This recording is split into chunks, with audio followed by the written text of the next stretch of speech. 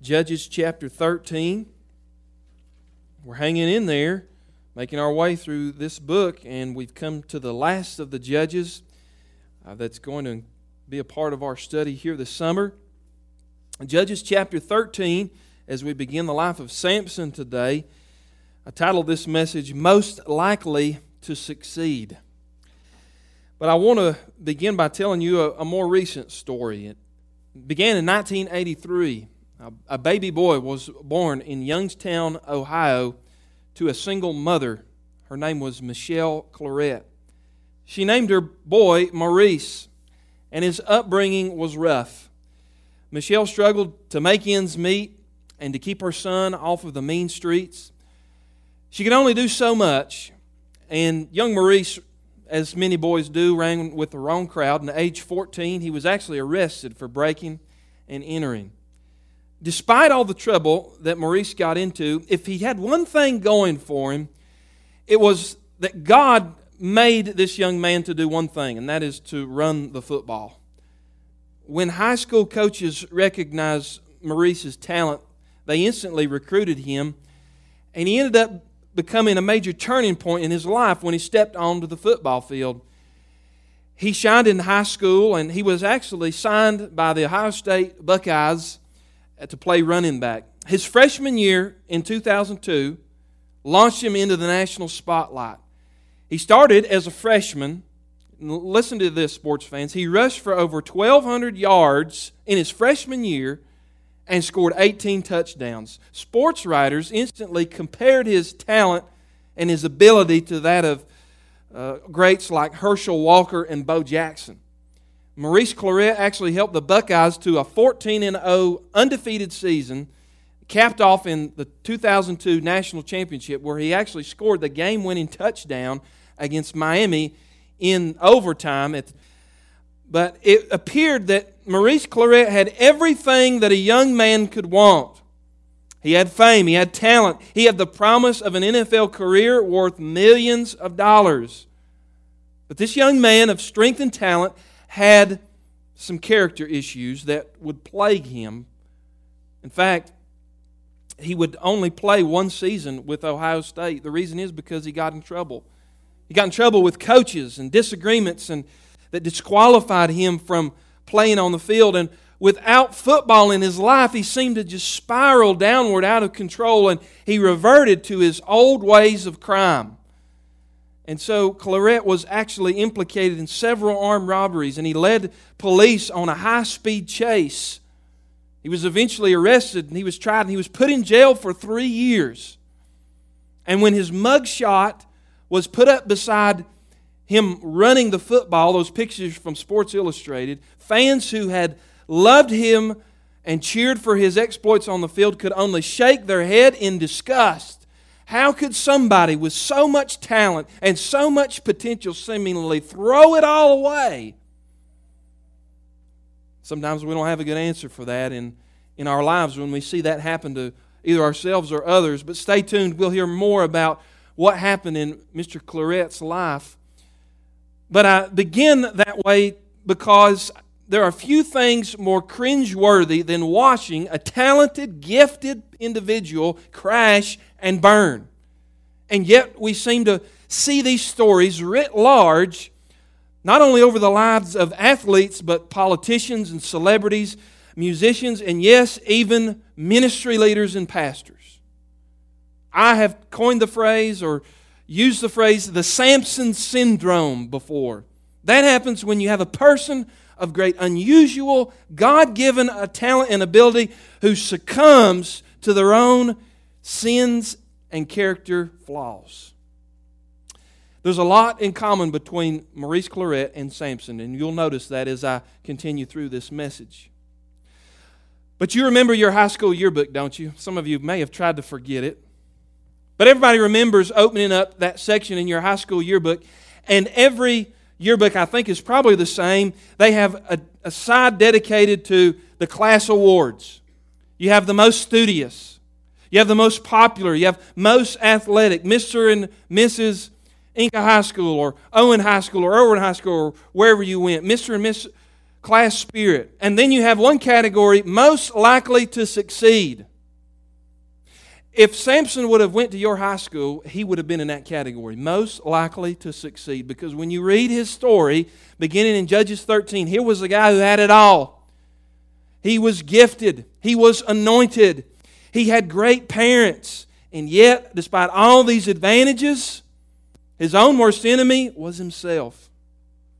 Now, just to give you a brief overview as we start Samson's life, there's more space devoted to Samson than any of the other judges. And his victories actually prompted the writer of Hebrews chapter 11 to enter his name in the Hall of Faith. That's Hebrews 11, verse 32. He's probably the most popular of the judges. You learned about him in VBS, in Sunday school, if you grew up in church. And yet, if you study his life, we know him for his feats of strength, but yet his behavior is the worst out of all the judges. His story, like I said, begins here in Judges 13, where we read of his miraculous birth. And I can't think of a Bible hero with more of a promising start than Sam. He has a divine anointing. He has godly parents. He has a special destiny as Israel's deliverer. And yet his whole life story is one of tragic defeat. What could have been? He goes from a champ to a chump. Warren Wiersbe wrote these words in his commentary about Samson. He said he was bold before men, but Samson was weak before women. Empowered by the Spirit of God, he yielded his body to the appetites of the flesh. Called to declare war on the Philistines, yet he fraternized with the enemy. He fought the Lord's battles by day and disobeyed the Lord's commandments by night. Given the name Samson, which means sunny or sunshine, he ended up in darkness, blinded by the very enemy he was supposed to conquer. So we're going to study for the next few weeks Mr. Sunshine, Samson. And like many of us, Samson, as you will see, is a walking contradiction. He's a broken Savior, as many of them were in the book of Judges. And I think you will be surprised at how this critically flawed Old Testament hero actually points us to our need for Christ and our need for a perfect Savior, a perfect and sinless deliverer. Now, what do we notice here about Samson today? First off, as we open chapter 13, I want you to write this down if you're taking notes. Number one, the promise of Samson. Now read with me, if you will, verse 1. And the people of Israel again did what was evil in the sight of the Lord. And so the Lord gave them into the hand of the Philistines for 40 years. This is the seventh time in the book of Judges that we see this sin cycle repeated. It's deja vu all over again. Notice that the Philistines are the bad guys this time. It was the Midianites earlier, and before that, other groups. But the 40 years of the Philistine domination is actually the longest period of oppression by another enemy. And notice that this time, the pattern breaks in a specific way in that the people do not even cry out for a deliverer. If you read the previous sin cycles, those previous 6, they always get to a low point and the people get on their knees, they start praying and they cry out that God would send them a deliverer. They don't even do that this time. In other words, this shows how far God's people have fallen. They've become so used to living in the darkness, they don't even remember what it's like to live in the light. Now the Philistines, who were these pagan people? Well, they were a fierce enemy who oppressed Israel in at least 2 major ways. First, they deprived Israel of iron. In other words, they did not allow the Israelites to have any weapons of their own, even farming implements. So there was no way to wage war even if they wanted to. And the second tactic of the Philistines was that they encouraged intermarriage with Israel. And that way, they could introduce idolatry and paganism into Israel's worship life. And what this strategy was, the point of it was to assimilate Israel into the Philistine culture, to make them indistinguishable from them. So that's the context in which we get this promise of Samson that comes in verse 2. And there's 2 major things about this promise. First, I want you to see his supernatural conception. He had a supernatural conception. Verse 2, the Bible says, there was a certain man of Zorah of the tribe of the Danites whose name was Manoah, and his wife was barren and had no children. And the angel of the Lord appeared to the woman and said to her, Behold, you are barren, and you have not borne children, but you shall conceive and bear a son. Now, the nation is gradually sinking into this political and moral quicksand. And yet here the promise of Samson is given to a childless couple. Boy, haven't we seen that before in the Old Testament. God always loves to come to the barren, broken woman who can't have a child even if she wanted to, and promises there will be a miraculous birth. Now, Samson is unique among all the judges because his was supernaturally announced and his birth was accomplished by only the power of God. And like I said, you've seen this pattern before if you're familiar with the Bible. When God wants to do something great in the world, what does He do? He doesn't send an army, He sends a baby. Isn't that interesting? And remember, Israel was started when God promised a couple of geriatrics, Abraham and Sarah, a son named Isaac. When the Lord delivered the people from Egyptian slavery, what did He do? He sent baby Moses down the Nile River, and that was a turning point. Moses was raised in the house of the Pharaoh. Pharaoh paid for his food, his boarding, his upbringing, his education, and actually paid and raised for the man who was going to deliver Israel out of slavery. Only God could do that. Centuries from this moment here, God is going to send a miraculous son to another peasant couple, Mary and Joseph in the New Testament, and they shall call His name Jesus, for He shall save the people from their sins. So when God wants to do something amazing, a great turning point, when God wants to turn the world upside down and have a new beginning, He always sends a baby into the mix. Why does God do this? Well, children represent a new beginning, don't they? A fresh life, a new start. And this ray of sunshine, Mr. Sunshine, if you will, Samson, is going to bring the dawn of new hope to Israel's dark day. And babies are fragile, aren't they? God loves to use the weak things of the world to defeat the mighty, doesn't He? The foolish things of the world to confound the wise, according to Paul, 1 Corinthians 1 and verse 27. So when God wants to wage war, He doesn't do it the way that man does. He uses the avenue and the channel of weakness and what is most unlikely to you and me. He had a supernatural conception. Then also notice this, verse 4 and 5. He had a special calling. The Bible says, as we continue reading, Therefore, be careful and drink no wine or strong drink, and eat nothing unclean. For behold, you shall conceive and bear a son, and no razor shall come upon his head. For the child shall be a Nazarite to God from the womb, and he shall begin to save Israel from the hand of the Philistines. Now, another aspect of Samson's uniqueness was that he was to live under something called the Nazarite vow. That's what we read of in the text there, where he tells the mother, don't cut his hair, there's not to be any drinking of wine. All of that is laid out as a holy pledge in Numbers chapter 6, verses 1 through 8, if you want to study that on your own. But a person who took the Nazarite vow was publicly dedicating themselves to God as they pursued a special calling or a mission. Now, that word Nazarite, it means to separate or to consecrate. And the idea behind this was that the person is separating themselves from the rank and file of the world, and they're holding themselves to a holy standard because they're asking God to anoint them and empower them to do a mighty thing for Him. So they were to separate themselves from the impurities of the world so that they could fully focus and be dedicated to God. Now, in Numbers chapter 6, as you study the Nazarite vow, it was to be voluntary. But this one was compulsory. And it always came with some non-negotiables. Number one, no drinking wine or consuming of any grape products. Number two, there was to be no contact with the dead. And number three, there would be no cutting of the hair. Now later on we're going to see that Samson violates every single one of these in his life. But that was the Nazirite vow. And his mother hears of the special calling, the special destiny that's upon Samson's life. And so this mirrors for you and I a calling that we have.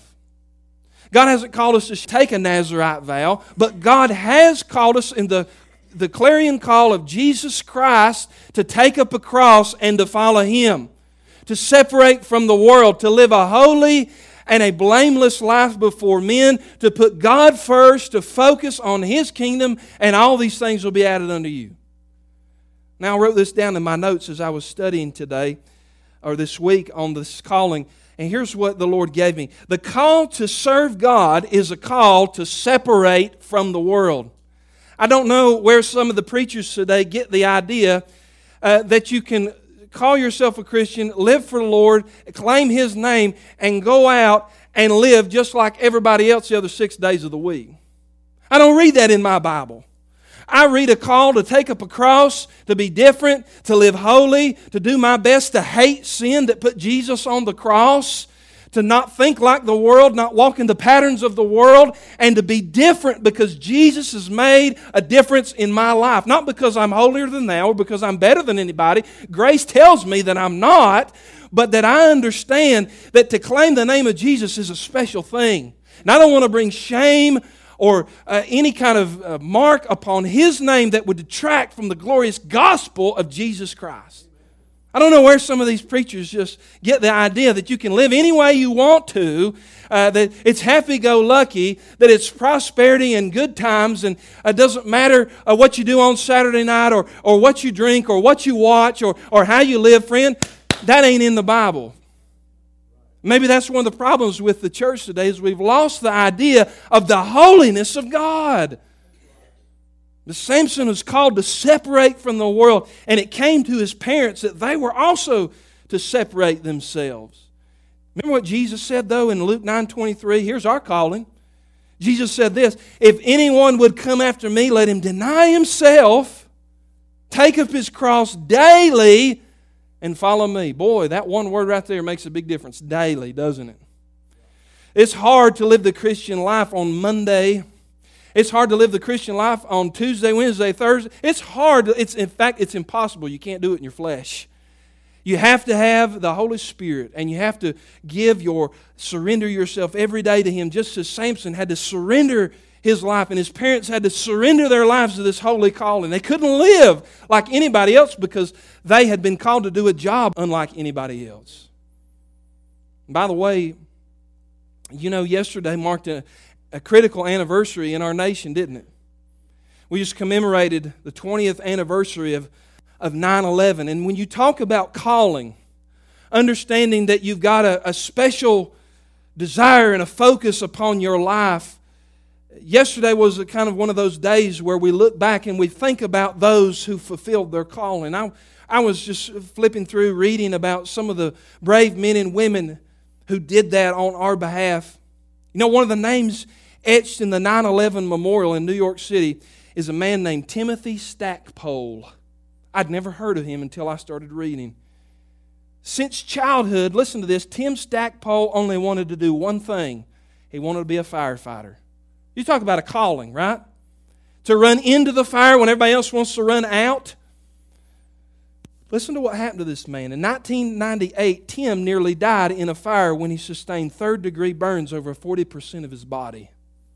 After he recovered, he returned to the force despite advice from some family and friends that told him he could retire and live the rest of his life comfortably. But how many of you know when you're called by God to do something, you can't just quit?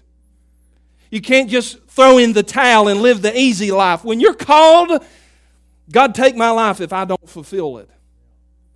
Tim served with such devotion that he was promoted to captain. And you know when the first day he served in that role was? On 9/11. His first day on the job as captain. He was a first responder that rushed into the blazing second tower, and when it did, it collapsed and it took his life. But you know what? His life was not in vain, because as the story continued, I read that his son followed in his daddy's footsteps because his dad answered a call and lived a different life and inspired another generation to go out and to be different. Here's a man, I don't know if he was a Christian or not, whether he knew the Lord or not, but he understood his calling. That was to lay down his life to fulfill this job description given to him. And the call for you and I is no less demanding. Think of it. God called Samson even before he was born. That means that God saw something and knew something about his future that only God could know. And friend, the same is true for you and I. God calls us not on the basis of who we are in that particular moment, but who He knows we will be according to His grace, His anointing, His equipping. So friend, when He comes by you and He says, "Follow me," don't say no. Say yes to the calling of God. You won't regret it. So that was number one, the promise of Samson. Then I want you to notice with me, number two, I want you to notice the parents of Samson. The parents of Samson. Now, we'll begin reading in verse 6. "And the woman came and told her husband, 'A man of God came to me, and his appearance was like the appearance of the angel of God. Very awesome. I did not ask him where he was from, and he did not tell me his name. But he said unto me, Behold, you shall conceive and bear a son, and then drink no wine or strong drink, and eat nothing unclean, for the child is to be a Nazarite to God from the womb to the day of his death.' Then Manoah prayed to the Lord and said, O Lord, please let the man of God whom you sent come again to us and teach us what we are to do with the child who will be born.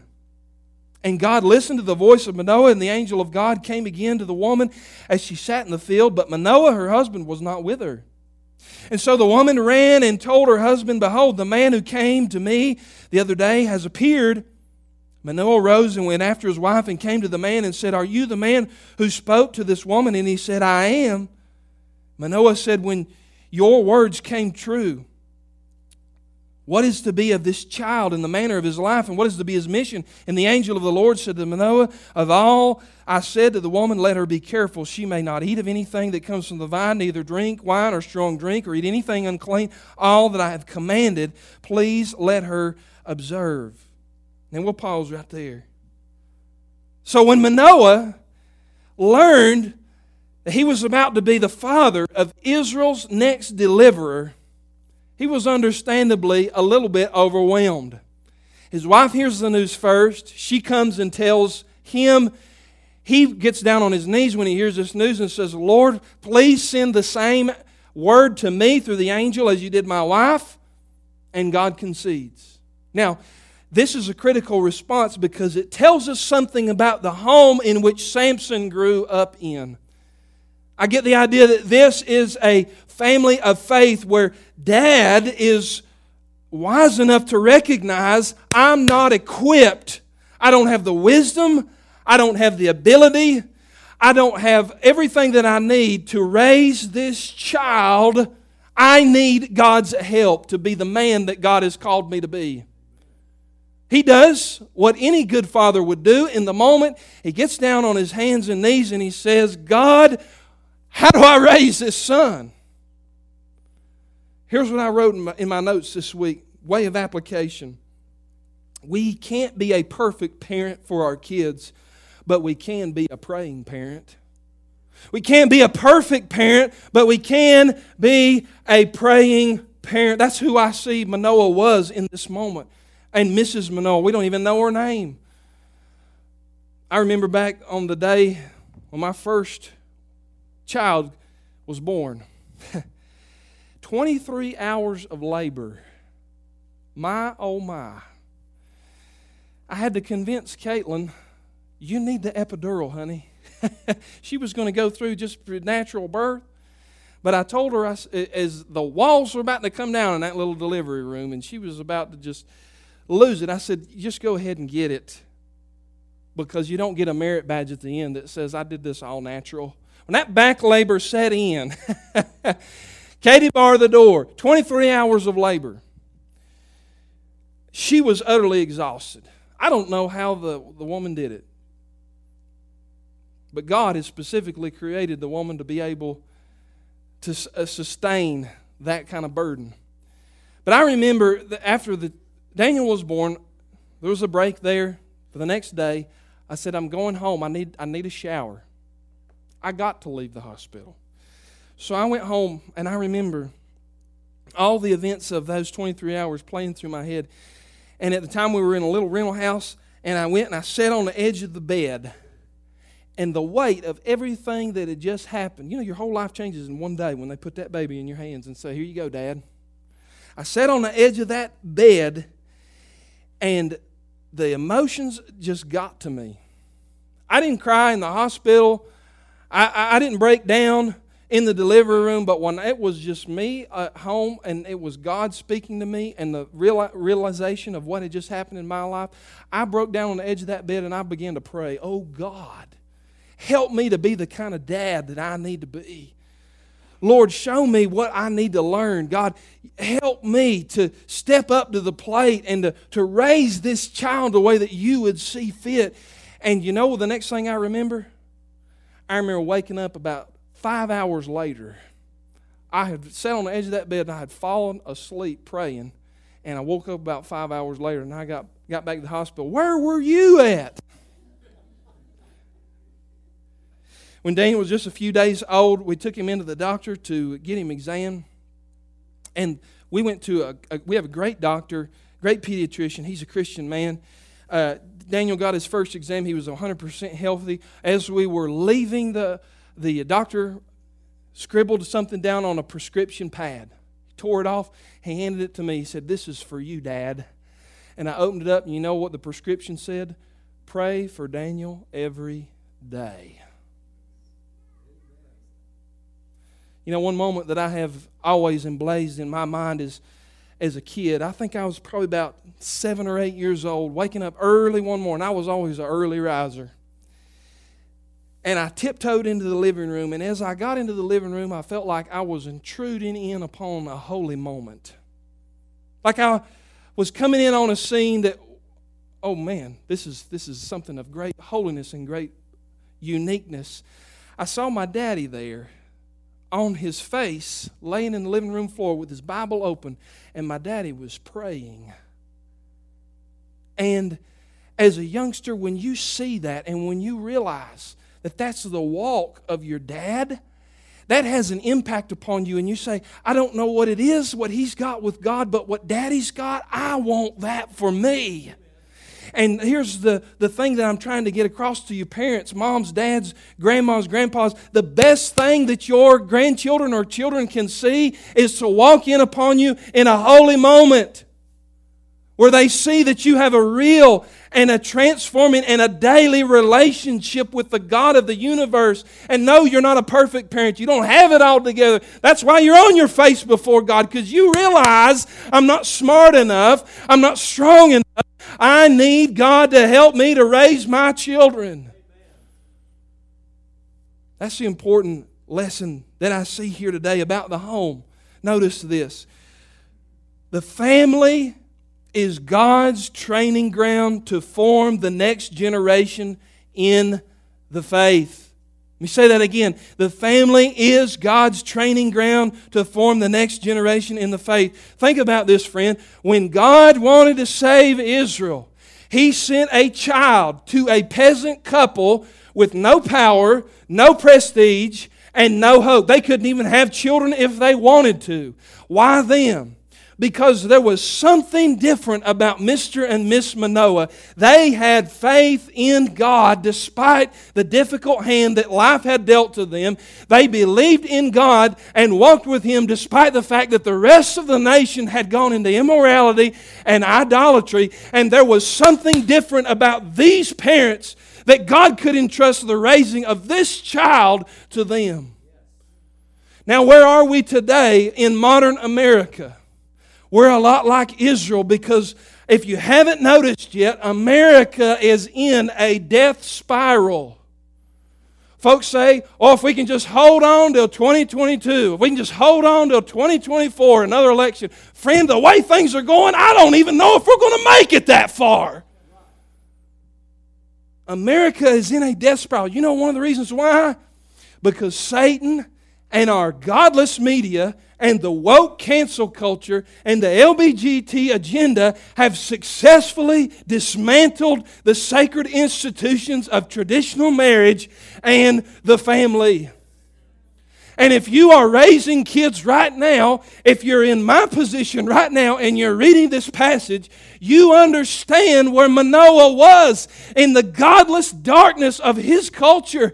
He looked to God and said, God, how can I raise a child in such a wicked generation as today? God, if you want me to raise this baby, you're going to have to give me grace and help. You understand what I'm saying to you? I've asked God, God, how can I raise my kids in a country that I don't even recognize anymore? This isn't the America of the 80s and 90s that I grew up in. How do I raise my kids in a country where they're telling children at the age of 6, you get to choose whether to be a boy or a girl? How do I raise my kids in a system where they teach each other to hate one another because of a skin color, because of quote-unquote white privilege or whatever the label is?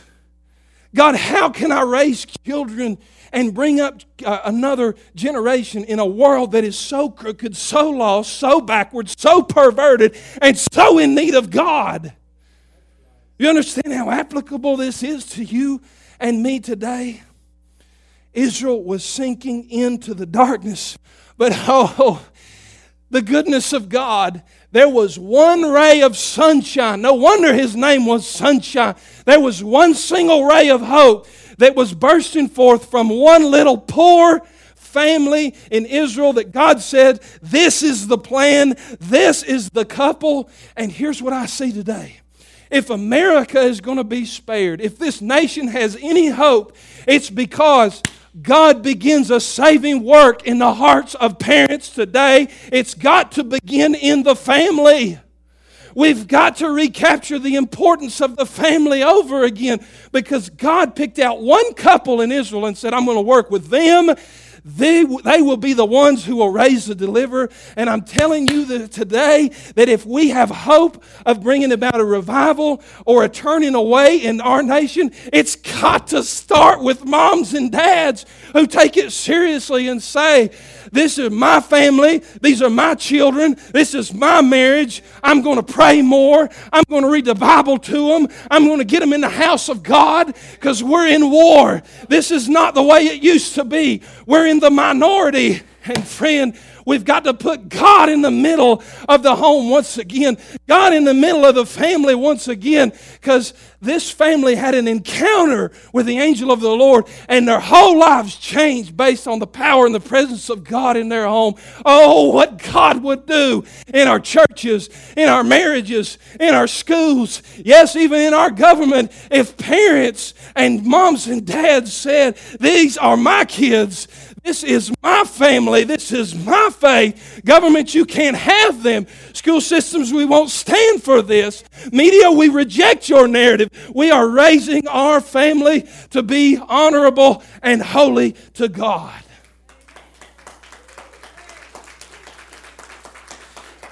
This story gives me so much hope, because Israel was so backslid and so messed up when the angel of the Lord came to Mr. and Mrs. Manoah. And that means that there's hope for me today. That God has not abandoned His people. That there is still hope. That if God worked in this environment, He can work in today's world. God, help us in our homes. Everything changed because of a surprise intrusion of God into the life of this family. It was a pre-incarnate appearance of Jesus, if you want to know for fact. That's who the angel of the Lord is in the Old Testament. It's Christ revealing Himself and His glory before Bethlehem. Now there's a cryptic phrase. Notice, if you keep reading, in the text it says, let's pick it up again. Notice what Manoah says.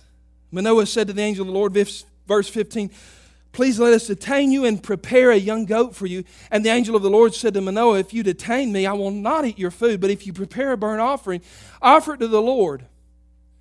For Manoah did not know that he was speaking to the angel of the Lord.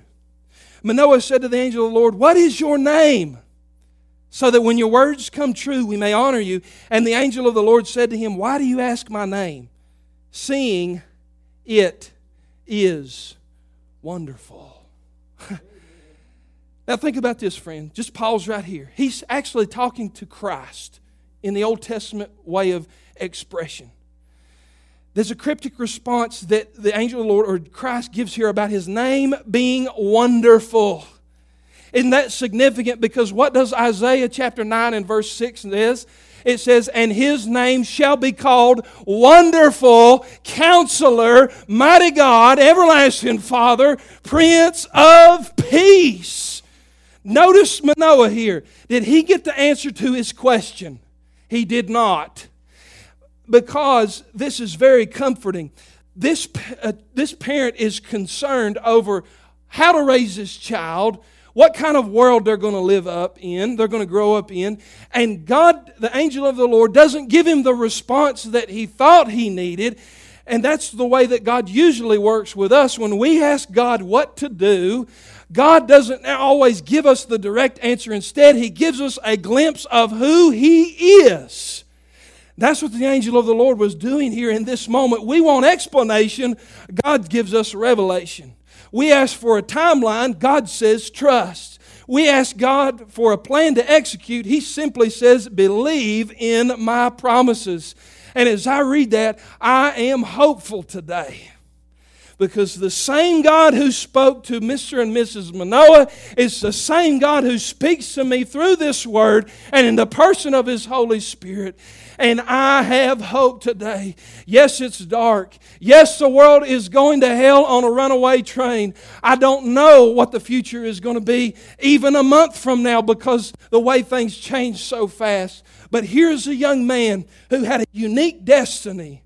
And God helped them, God came to them, God blessed them, God instructed them. And I'm telling you, as a parent, if you're in that position today, if you're a grandparent and you're in that position today, looking to the next generation, there is hope, there is help, and it comes from the presence of God in your life and in my life. I think about that too. God, what kind of world am I leaving for my children? What's this world going to be like for my three when they get of age to live as adults? And I get worried and I get fearful as a parent, just as Manoah and his wife had to have felt. But friend, God, keep in mind, is sovereign. And God called Samson for such a time as that. And I have to believe that God will do the same for my children and for my family. And I need to realize as a parent, I'm not just raising a child. I'm not just living the American dream. If I am of God and that child is entrusted to my care, I have the position as a father or a mother to raise that child in the fear and the admonition of the Lord, because they could be tomorrow's warrior. They could be tomorrow's preacher. They could be to one tomorrow who raises up to help a generation see the light that the hope is in Jesus Christ. That's the promise of Samson and the parents of Samson. I'm going to finish with this. I want you to notice something. The power of Samson. Number 3 as we close today. The power of Samson. Verse 24 and 25, look at this. And the woman bore a son and called his name Samson. And the young man grew, and the Lord blessed him. And the Spirit of the Lord began to stir him in Manaah-Dan between Zorah and Eshcol. Notice this. The strength of Samson's life came from the special anointing of the Holy Spirit that began in his birth. Do you realize today that our relationship to the Holy Spirit is different than it was in Samson's time? The ministry of the Holy Spirit in our lives today is much fuller and much deeper today than it was some 3,000 years ago. Because today, you're not just anointed if you're a child of God. You are indwelt with the Holy Spirit.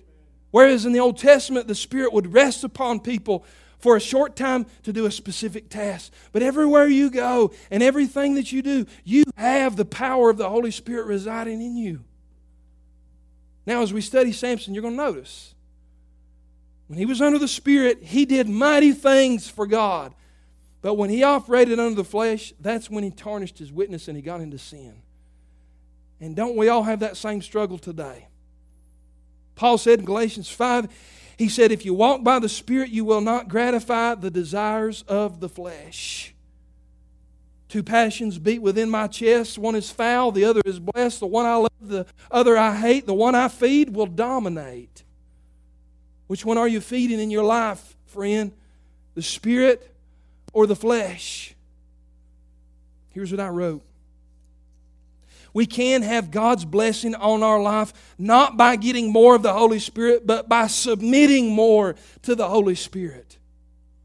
You can't have more of the Spirit than what we have, but He can have more of us. Samson did not always live up to that, but at least his parents started him off on the right way. You say, Derek, what's the point of all this? To point us to Jesus. How so? If you go back to verse 5, and I'm done with this. In verse 5, notice the announcement of the angel to Mrs. Manoah, the mother. It said, He shall begin to save Israel. He shall begin. Meaning He won't finish it. He won't complete it, but He's going to start something. Samson starts a saving work that will be picked up later on by David, who will slay the Philistine giant Goliath, same group of people. And then it's ultimately going to be completed by whom? Jesus Christ.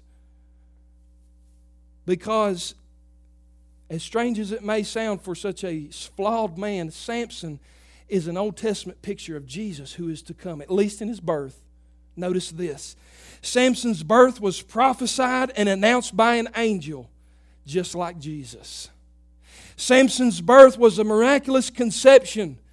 So was Jesus, except not to a barren woman, but to a virgin woman. Samson was a Nazirite, and Christ was a Nazarene. Samson was anointed by the Holy Spirit for feats of strength, but Christ was anointed by the Holy Spirit to perform signs and wonders. Samson's mission was to begin to save Israel, and Christ's mission, as told by the angel Gabriel, was to save His people from their sins. Matthew 1 and verse 21. Do you see how this is pointing to Christ? And that's where our hope and that's where our focus must be. And in all of this, here's how I sum it up. I see the rich grace of God in this story, because God sends a deliverer to a people who don't even know how to cry out to God anymore. And this child is going to be raised by a woman who didn't even have the hope of being a mother, a woman so insignificant that the Bible does not even record her name. And friend, oh, do you hear me today? That is grace. When God steps into a hopeless situation and speaks to a helpless people, thank God He sends the blessing and the grace when we're not even looking for it. Thank God that He chooses the weak and the unknown to change the world through. Thank God He can reach down further than we can reach up. Thank God He's still on the throne. And if there was hope for a deliverer in that day, how much more do we have today, knowing that our deliverer has come and is victorious and is ruling and reigning and soon returning. You remember Maurice Claret? He was a lot like Samson. God-given athletic ability to run the ball. But he blew it. Here's what he said in an interview. He said, when I was in the courtroom and I saw the hurt on my mama's face and I knew I had disappointed her and I had let down so many people He said, I realized that I squandered everything. He went to prison for 3 years, but in prison he got a chance to do something he'd never done before. He started reading the Bible. Watch out now. When people start reading the Bible, things happen. He said, as I read the Bible, I became conscious of how my sins affected other people. Isn't that a great lesson we all need to learn? He was released from prison. He went one day to a fitness center to work out when a man approached him, recognized him, and introduced himself. Hello, Mr. Maurice. He said, my name is Pastor Roy Hall. You don't know me, but I know you. He said, I'm starting a Bible study. Would you like to come and join? Maurice said this, the Bible began to impact me tremendously. And I thank God for putting that little pastor in my life to show me that what I needed most was a relationship with Jesus Christ. It wasn't long until that little Pastor Roy led Maurice to Jesus Christ. He started getting involved in church, and the pastor asked him, what do you want to do with your life now? He said, I want to share my testimony and tell others how to be strong in Christ. And I want them to know, no matter how much you've messed up, that I know a Jesus who can give a second chance. Amen. That's grace, and that's my God. A God of grace who came to a little peasant family and said, I've got a surprise for you. You're going to be raising the deliverer. And there's hope. And friends, don't we need that today? Need the hope of God in our lives, in our families, as we're in such a dire situation in our country and in our church. As our musicians are coming, maybe something in the message spoke to you. You realize that you do need Christ and that you do need to surrender your life and your heart to Him. And you can come today and we can pray and you can repent and trust in Christ. Or maybe you're burdened for your country just like I am. Or you're burdened for somebody in your family. Maybe you're raising somebody and you feel like, I can't do it. Or there's somebody in your family who, Lord, I don't have the grace. You come to the altar, we'll pray. And we'll see what God can do in your situation. As our musicians are playing, they're already coming. You come today. Please stand if you will.